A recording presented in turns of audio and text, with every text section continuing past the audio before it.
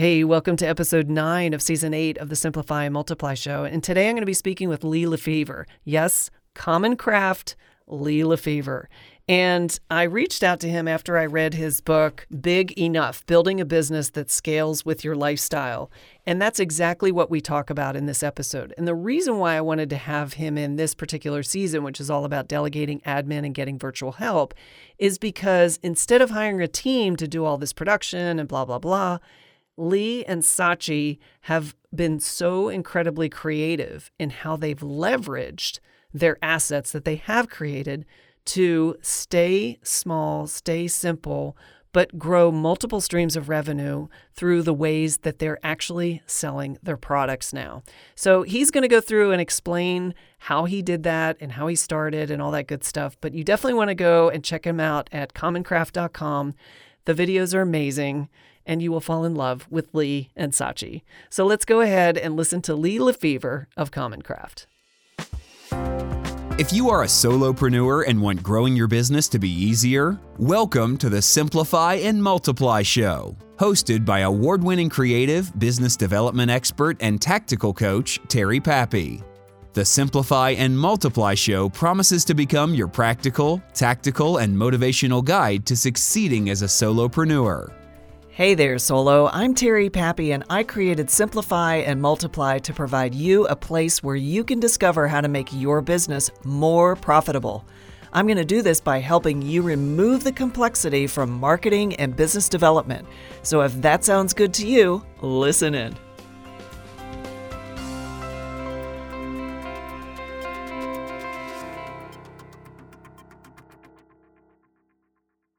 I am so excited. Welcome, Lee, to the Simplify and Multiply show. I've got Lee LeFever on the show. My gosh. I've been like a groupie fan for like ever. So wow, welcome. That's awesome. Oh, it's so great to be here. Thanks for having me on the show. And I feel like getting your book and getting to meet you, it's like closed this loop of mine that started many years ago. So I really was excited about having you on this season because I think that your journey in your business and how you guys like figured it out, like talk about pulling up bootstraps and, doing things as creatively as possible. And it ended up being like a winning formula for you guys. Mm-hmm. I was so entranced by that. But then you've actually had to figure out how to run a business and get the help you need. So this is why I really wanted you on this particular season. So why don't we, for my listener who may not be totally familiar with your amazing story, if you could just kind of give us a time capsule of that, and then we'll just jump into having a conversation about it. Sound good? That sounds great. All great. Right, go for it. So my name is Lee LeFever, and I'm the co-founder of a company called Common Craft that is known as the pioneers of explainer videos. And that really started back in 2006 and 2007 when social media was becoming a bigger and bigger deal and honestly causing a lot of confusion. I felt strongly that social media was going to continue to grow and be a bigger and bigger deal. Along with that, YouTube was becoming popular. Mm. And my wife Sachi joined the business, joined me in Common Crafts. We became a 2-person business and saw an opportunity to make videos that explained things like blogs and social networking and wikis for what we called regular people, like not technology people. And back then, the technology people were mainly the ones that were talking about it. So, which is so funny. We started, I love that. It's like, oh, wow. Yeah. So we started experimenting with making videos and we experienced some failures. And then Sachi had this idea of pointing a camera down onto a whiteboard and using paper cutouts and stop motion animation to tell a story. So we weren't using the talking head kind of video. And we published our first video in April of 2007. And we just thought, this will be fun. Let's just see what happens. YouTube is young, this might get us some consulting hours. There's like you and 3 other people on YouTube at the time, right? Yeah, totally. But that first video was a viral hit at the time and has been seen millions and millions of times since then. And we've been making videos that are similar to that since then. It was a kind of a stroke of luck in some ways that we quickly found some ways to make a business out of it. And we quickly learned that we had more choice, more options than we thought in terms of how we turn that opportunity into a business that not only supported us financially, but supported, our lifestyle and a quality of life that we wanted. And that's really kind of what I'm sharing and talking a lot about right now is seeing entrepreneurship from a perspective that balances both income and success with things like quality of life. Yes. And to use my favorite term is lifestyle solopreneur.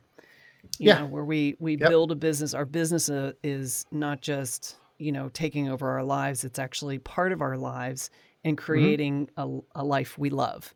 Not only through expressing what we do, that we, are leveraging our strengths and what gives us joy and lights us up, but also we're bringing in the revenue and the resources that can help us enjoy the fruits of our labor. So I think that's awesome that you guys get that and that you're out there professing it. And I think that's fabulous. So let's talk a little bit about, really seeing that, okay, so you guys figured something out. You started seeing all this traction and you got excited and you're like, we're on to something. And you're like, Sacha, you're brilliant.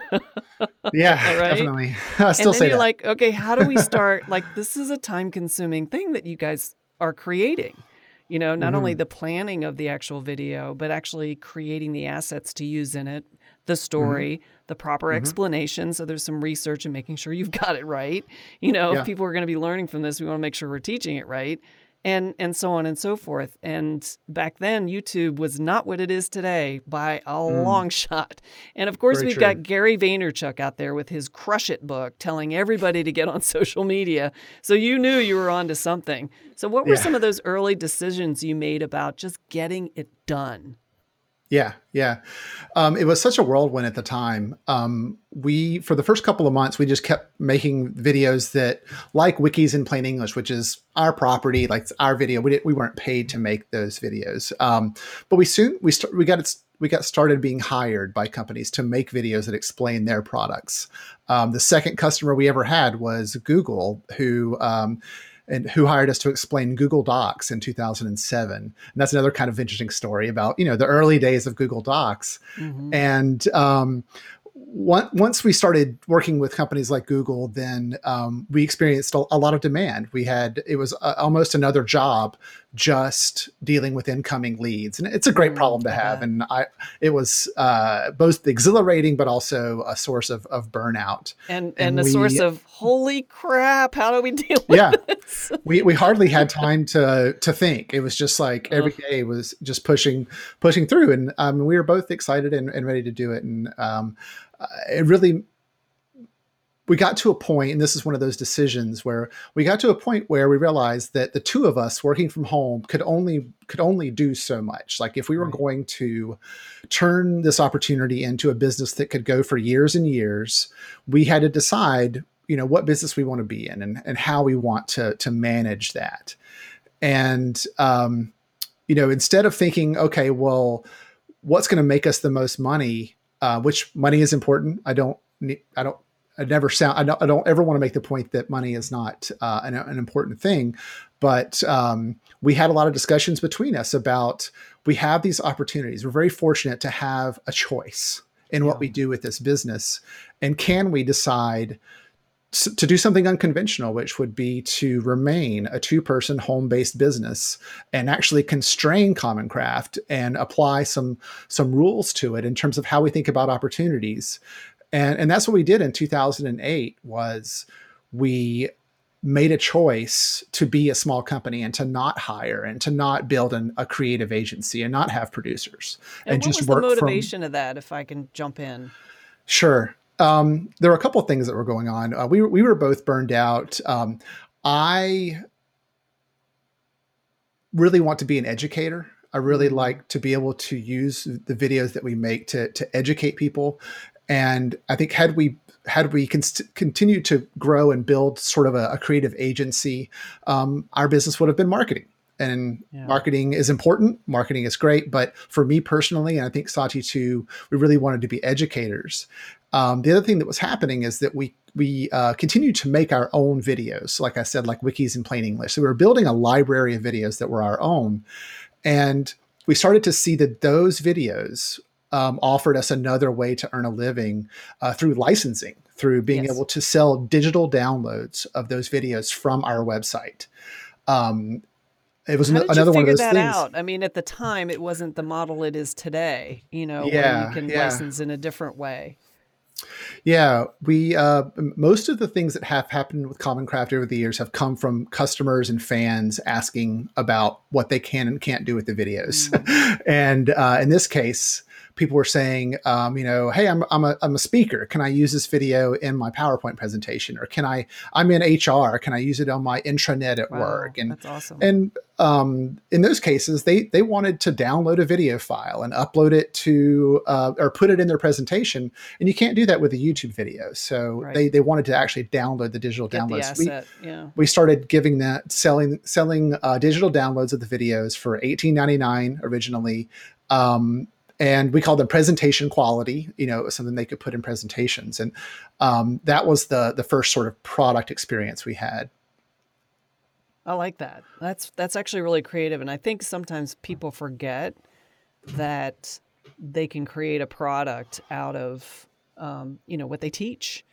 And that where people can, we don't need to reinvent the wheel. Here it's done over here.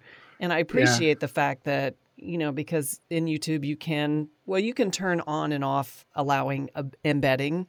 And there's so many people that just kind of scrape something off of the YouTube and they just use it, which is why YouTube's gotten a lot better with, allowing controls and copyright licensing and things like that. Plus they have all those sensors in the background that look for copyrighted music and they flag your video if you're using something that's just off the radio. Yeah, it's pretty cool what they can do now to try to police that. But yeah, that was a tough thing for us to manage in the early days was people started making their own Common Craft style videos. And our fans would email us all the time and say, check this out. They're like ratting them out. yeah, totally. And this dude's copying your style, man. Oh, Lee, we get saw on it. him. We saw it a lot. And it was kind of a hard thing to deal with because the more we looked at it, most of the time we found out that the people doing it were just experimenting with a new format and weren't really trying to compete with us necessarily. And we kind of took it. We always try to say things as, is this an opportunity or a threat? Things that look like threats are often opportunities if you kind of look at them the right way. Right. And in that case, it's we chose to educate people about attribution and about the proper ways to share versus sending cease and desist letters. And that there's a lot of companies for cease and desist kind of things is the way they do things. And some have to do that. But our culture, even at a 2-person level, was that we thought there was a better way. Well, that's because you're educators at heart. And that's why.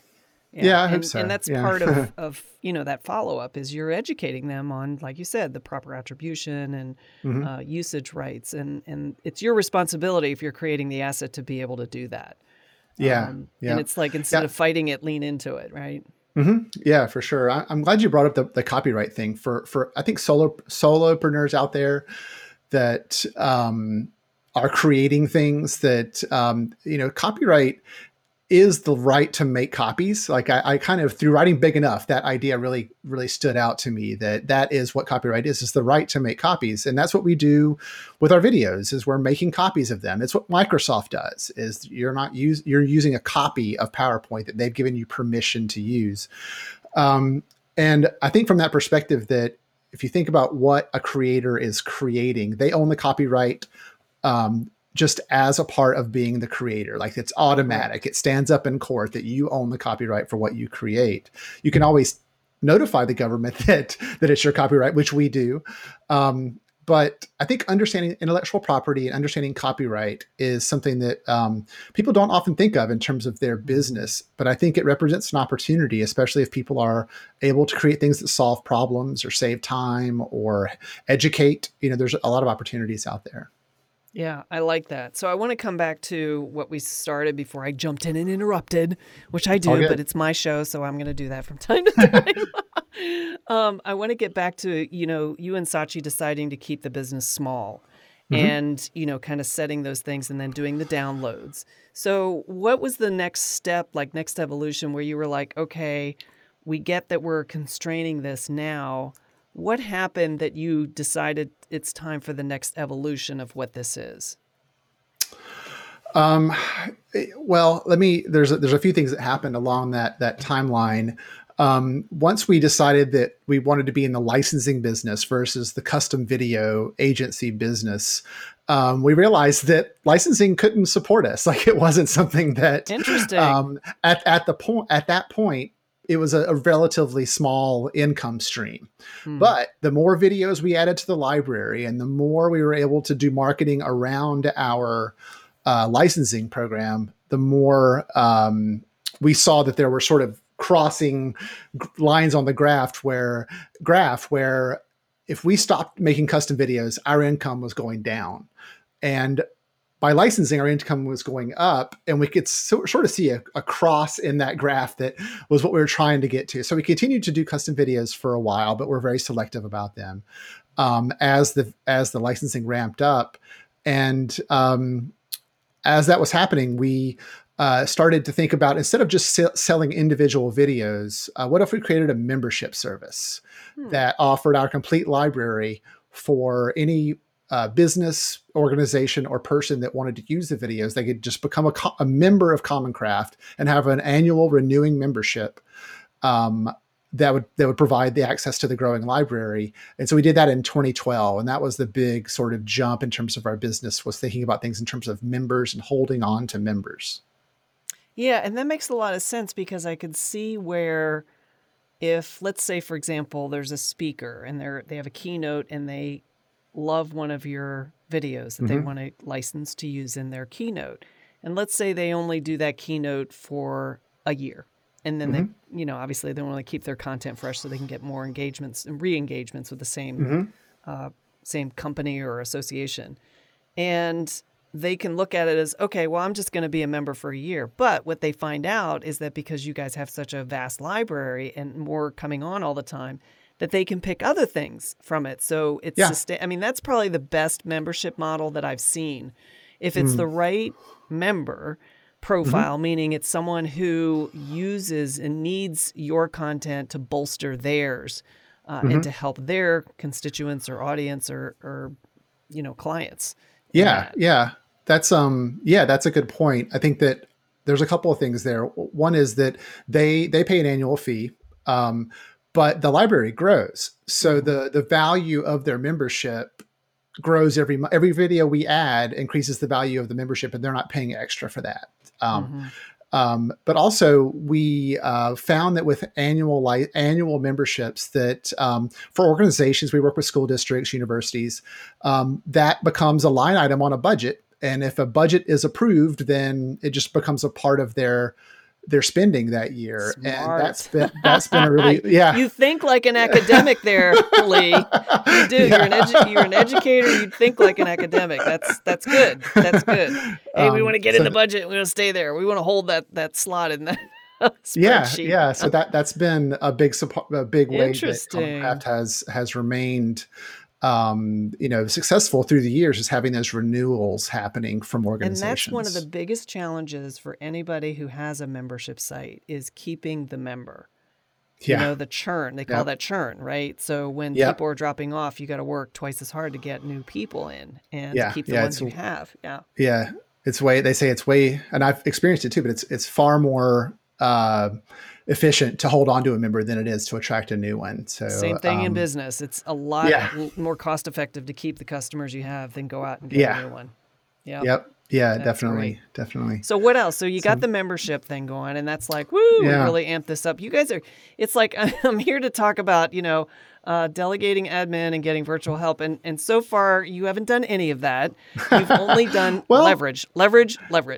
Yeah. Well, I can talk a little bit about that. In our constraint of not having employees, we needed to work with contractors. We needed to work with other professionals that could help. So We worked with a team for many years who were our development team essentially, but they were contractors, so they were not on our payroll. We didn't have insurance with them or anything like that, and so there is a little bit of a risk there because you're only a customer to them. They have other customers, and they might not be available like your own team would. But that was a successful relationship to have a team that we could work with on things like web development, web design, maybe some document help here and there. But that was absolutely essential, especially once we made it a goal to make commoncraft.com the home of Common Craft videos and not YouTube, because we don't control YouTube. Right. I'm a big proponent of the idea of avoiding what they call platform risk, where I say don't build your brand on somebody else's empire, or don't build your empire on somebody else's land, because you never truly own it. You are subject to their algorithms, their decisions, their business, politics. All that stuff. And you see, like I just said on Twitter recently that, not to go into this world, but, Trump getting kicked off of Twitter is a great example of platform risk that they can just decide. And, we made commoncraft.com the home of Common Craft. And I think that's another lesson that I think that any business person should make a goal. It's a really powerful thing. Yeah. But sometimes it's a necessary evil to get you to the point where you've got the audience to come into your world. But I'm a full agreement of what you're saying. That's why I created Pappy Club, and everything that's in Pappy Club is proprietary. It's not like YouTube and posted and stuff. We also work with a video host. So Wistia, if you're familiar with Wistia, the video host. So since we started the membership service, they've been the back end of our video system. So that's another way that we've worked with them. You kept them in business. We helped early on. They've grown a lot since then, but we were very they're one of the newer ones on scene. I think they're obviously YouTube is the original, and then we had Vimeo, and then Wistia came in, and they brought a lot of new technology to the whole video hosting, which the others have since adopted. But I think they're a very elegant solution. For sure. I'm all for using platforms, but I think in terms of your brand and in terms of where you're sharing your stuff, it's often really important to share it on things that you own. Terry will be right back with the rest of the show in just a moment. Are you feeling so burdened with busy work that you're not getting the important stuff done in your business? Well, as we're uncovering in this season, you don't have to do everything. As a coach once said to me, the thing must be done, but it doesn't have to be done by you. The great thing about making decisions about how you run your business is that you can choose what to do yourself and what to automate, outsource, or eliminate. But if you're not sure where to start, let's talk it through together. Book a call with me at pappychat.com, and I will help you clarify a plan on how you can get the help you need. That's pappychat.com. Let's get you focused on what gives you joy through expressing your 1000% and offload the stuff you don't want to do so you can make more runway for your business to grow. I agree, especially when it's your product. And that's what you guys were creating. You and Sachi were creating a product that you not only licensed, but you had a membership around. I use YouTube mainly for marketing content where I'm teaching things, right? My how-to videos. But for me, it's almost like disposable, if you will. Sure. But training videos I have inside Pappy Club, my membership, are all Vimeo hosted. And so they're my assets. And because that's where the meat and potatoes are. And so it's like having me live, but I'm not. I'm just on membership. I just dated myself. All the young people were going, what? Totally. What was it? Well, that's cool. Well, what else happened? Okay, so you said you brought in some of these developers, and see, here's the thing that I'm noticing is like you and Sachi you'd created something so unique with the way you were approaching these videos. And you obviously, as a couple, enjoyed doing it so much. And you'll be the first one to admit that she likes to be the behind the scenes person. Exactly. That's why she's not here on the call. And so, which I think is very sweet and smart. I know a lot of couples that are in business together, and there's always one that's kind of, I just want to be the behind the curtain pulling the levers, like the Wizard of Oz kind of thing. And you're the brand, you're the face of the brand. But you guys really you couldn't outsource, and I'm making an assumption here, right? So you couldn't outsource the actual video part because you guys love doing that. It had your DNA in it. It had your style, your panache, your creativity. And to give that up, to outsource that would be like selling your soul, I would imagine. And me being a creative, I get that, right? Yeah, it was really interesting. Yeah, time that we did consider that. We've considered all kinds of things. And actually there was a time when we worked with another organization to see if they could help us, like instead of us doing the custom videos, they would do the custom videos and we would do our own videos. And it was successful to some degree, but I personally, and to some degree Sachi too, I just wasn't satisfied. I felt like that we have our own, there's a million things that go into a Common Craft video, and you can try to teach someone how to make it exactly like it. But once you walk out of the room, there's just so many things to account for. And we were very protective of it. We, felt like that we were doing something that was unique to our perspective and our style. And so we decided that we've tried that. It's not going to work, and kind of just moved on. And that's great. And I'm glad you stayed true to your craft to, tie that into the company name. Yeah. You really did, because here's the thing. It's like everything else is a knockoff. It's like, I can remember going to New York City and going down like Canal Street, and they're all the knockoff purses people. They're walking by and they're whispering in your ear, Chanel, Gucci. Yeah. Really yeah. Dior. Yeah, totally. to try to get you to go into their building to buy their knockoffs and stuff. And women do it all the time because they have to have that name brand. But here's the thing. At the end of the day, you can't tell the difference. You can't tell the difference. And that's totally what, because of the way you create these and how unique they are. And I know if my listener has not seen your videos, I know right now as they're listening, they're going on YouTube trying to find your videos. They're going to Common Craft and looking. I was going to say, or commoncraft.com. You can find them in both places. That's where I we encourage prefer, people to go to Common Craft. Yeah. Yeah, of course. But just to get acquainted with the wonderful work that you guys do, I can really see that. But it does put a lot of weight on your guy's shoulder to how do we scale? How do we be efficient? How do we make this thing still stay true to us and what we're committed to, and to be a true original? Yeah. I think that was a big idea. We felt like that we were, again, really fortunate to be known for doing this kind of interesting thing. And one of the ways that I think that we made that a part of our business was to write a book about explanation. Being known for doing that, we worked with Wiley. So we worked with a publisher. Maybe it's a form of outsourcing that, maybe. But we worked with Wiley. And in 2012, I published the book, The Art of Explanation, which has now been published in 8 different languages. And Wiley does that well. Yeah. I have several clients that have published with Wiley, and they're prolific. They have this model that's like a machine, and they're so good at it.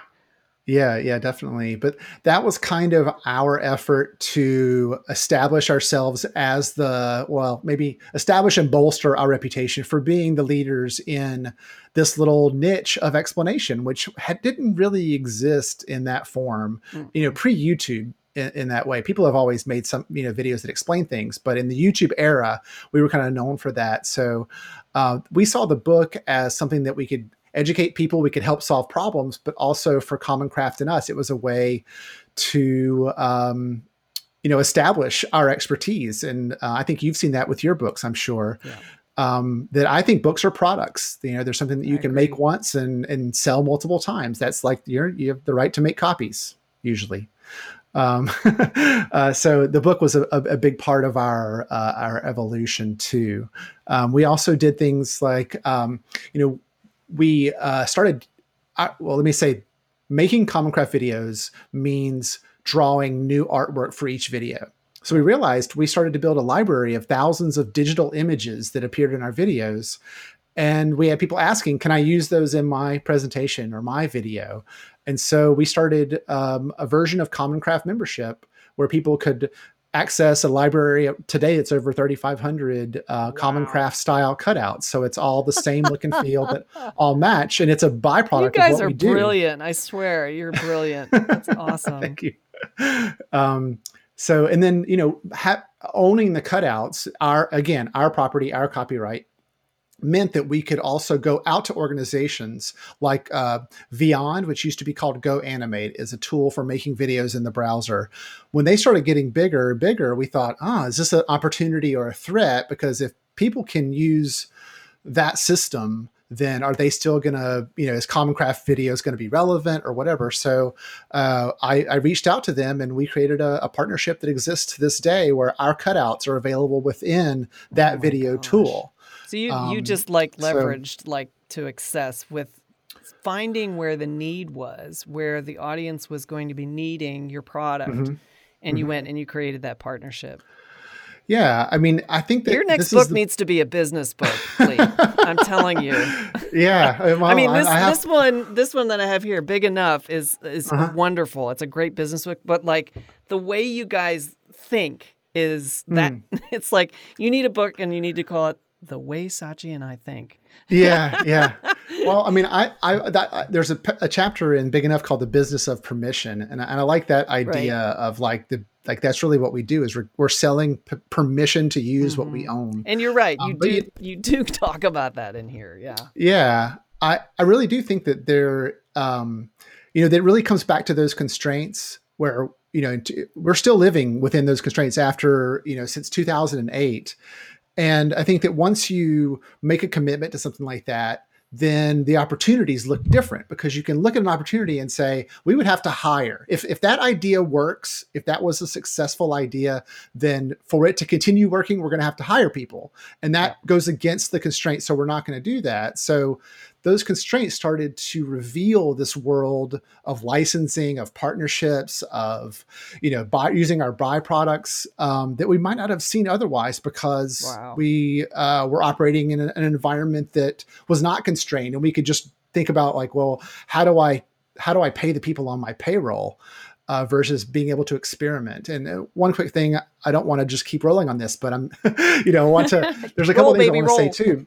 And I think this is true with your audience too, that another thing we realized was, as a 2-person company working from home, that our spending and our lifestyle was connected to the business in some sort of symbiotic ways.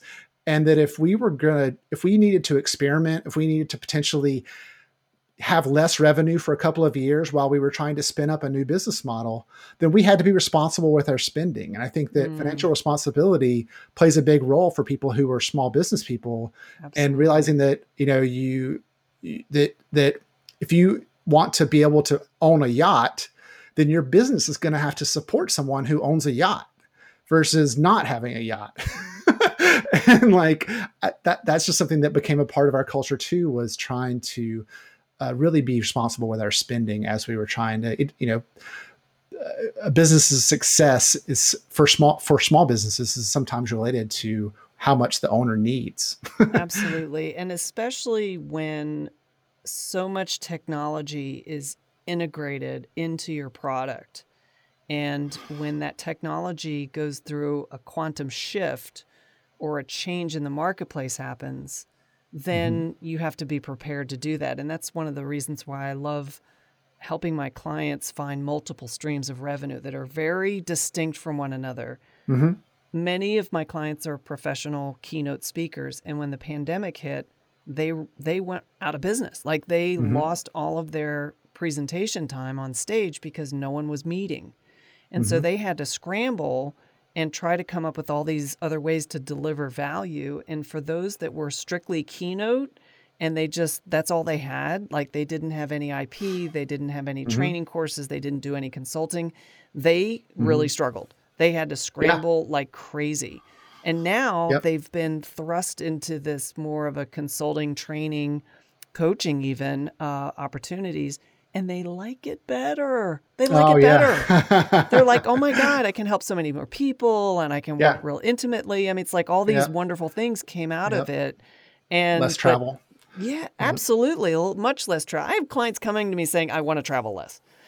Yeah. And this is obviously before the pandemic, but I mean, it was absolutely. It's so much about lifestyle, which is why I really love that niche that I'm in, is that lifestyle, because it is.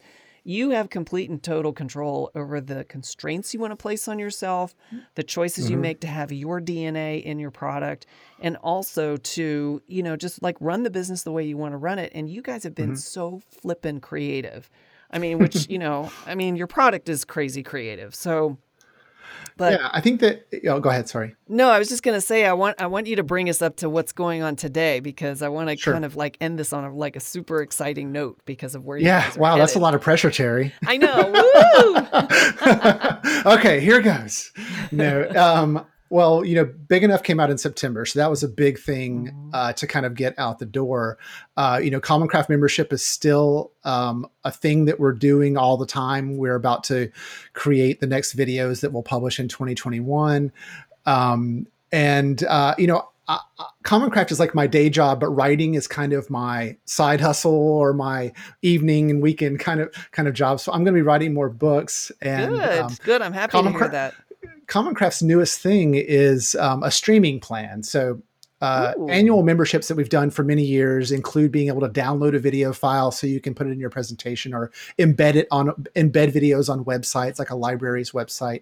But just recently, we've released a streaming plan where people only need to have a Common Craft account that unlocks the videos on our website so they can watch them. And most people do is share them via Zoom or Google Classroom during a meeting with their students. So that's been a big push to get that going. But let me say, like, part of the idea of Big Enough is reevaluating success, and I think that success for us means being able to support ourselves with our business, and we always would like more income, but I think that we see success as being able to have choices and being in control of our time and in control of our lives. And we recently moved from Seattle to a place called Orcas Island. And it's where we're also in the process of building a house on the island that will be our forever house. And that's, to me, a version of business success, is having the ability to do that kind of thing without having a business that prevents us from having the time to work on it. So there's a lot going on, but it's kind of the same way it's been for many years for us in the business. I think is kind of working on lifestyle and business at the same time. They're going to make a movie about you guys. I can just see it.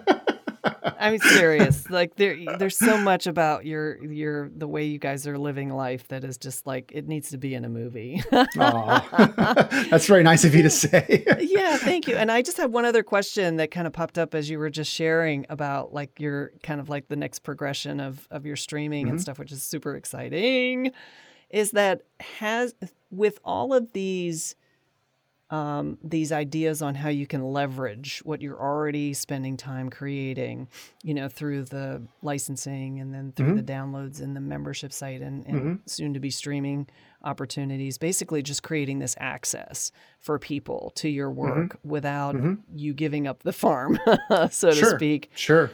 Do you find that when you and Sachi are planning your next video, explainer video, or whatever you're working on, that influences it? Meaning, have you seen an evolution in the way you approach the strategy of your content because it's going to be streamed, it's going to be downloaded, it could be used in XYZ application or for elementary school kids or for, adult education or for, people who are in prison, for example, who are in learning tracks, right? Yep. Yeah, I think we have a tool inside Common Craft where members can suggest video titles that informs what we do. But I think that a big part of what we do is also trying to think about what are the problems that we're seeing that could help with better understanding. So for a long time, it was internet safety was a big focus for us, was internet safety. And we have a good, strong library of that. And now I think we're seeing a lot of effort among educators in social and emotional learning and understanding what it means to, be inclusive and have empathy and compassion and things like that, along with how to work with a team, how to think critically. More essential skills. How to provide constructive criticism. There's things like that aren't often taught, but represent an opportunity, I think, for young people to learn, and everybody to learn. I learn every time I make a video. I learn bits about. Well, things yeah, you guys have to do a pretty deep amount of research because there's so much opinion out there. It's like you've got to have a good grasp of it in order for you to create the interpretation in your video. It's interesting. I think that we do research, and we really value being able to get the facts right. But oftentimes, what makes a Common Craft video work isn't finding the right facts or finding the best information. It's how we package it. It's how we turn those facts and repackage them into something that's engaging and entertaining and interesting and offers people something that, like, maybe they never thought about it that way before. That's really our goal. And how we're different than like how-to videos on YouTube is I like to think that we're doing something uniquely creative in how we present information. Maybe I'll go into my Pappy Club and just replace all my stuff with yours. That's what we do. That's what we do. That's what, like, I feel like that's an opportunity that we haven't marketed very well, is for people with courses and memberships to, oh my goodness, share our libraries within as a value add to their memberships. And I agree. Well, let's pimp that out in this show. Yeah. Okay. Yeah. So if you really want to make your course, your membership site, your presentation, like have more zip, more pow, more impact, more value add, commoncraft.com. Yeah. Wow. Thank you so much, Terry. I really appreciate it. Well, I tell you what, I'm going to start thinking about my stuff a little differently. Like, maybe I could put some of this stuff in Pappy Club. Yeah. That'd be great. Sure. That'd be great. Yep. Well, listen, I love to wrap up my show with 2 questions for my guest. And one is, what in your business do you want to simplify? Well, I think that over time, Common Craft has evolved into multiple membership plans, multiple sort of products. And I think we're getting to a point where there's too many, and we might be turning some people away by simply having too many choices. And there's a part of me that wants to start over and be more selective and focus on just the biggest opportunities. Okay. And so what in your business would you like to multiply? Oh, memberships for sure. I think that being a small business, we try to design it as scalable as possible. And I think that most of the time people become members without contacting us. They just become a member and start using the videos. And that's a scalable thing. And we're always trying to figure out the right messaging and the right marketing to multiply the numbers of members, because it's a scalable system. Yes, absolutely. That's why Pappy Club is a membership site. Yeah. So I get it. You don't need to sell me on membership sites. So, Sure. Finding the key to make them really valuable for the members is always something I'm striving for. So, Lee, it's been an absolute delight. And what I love most about this conversation, and that I hope my listener gets the biggest takeaway, is how smart that Lee and Sachi have been about staying within their constraints, staying in their lane, and just deciding it's okay. We're just going to be the 2 of us.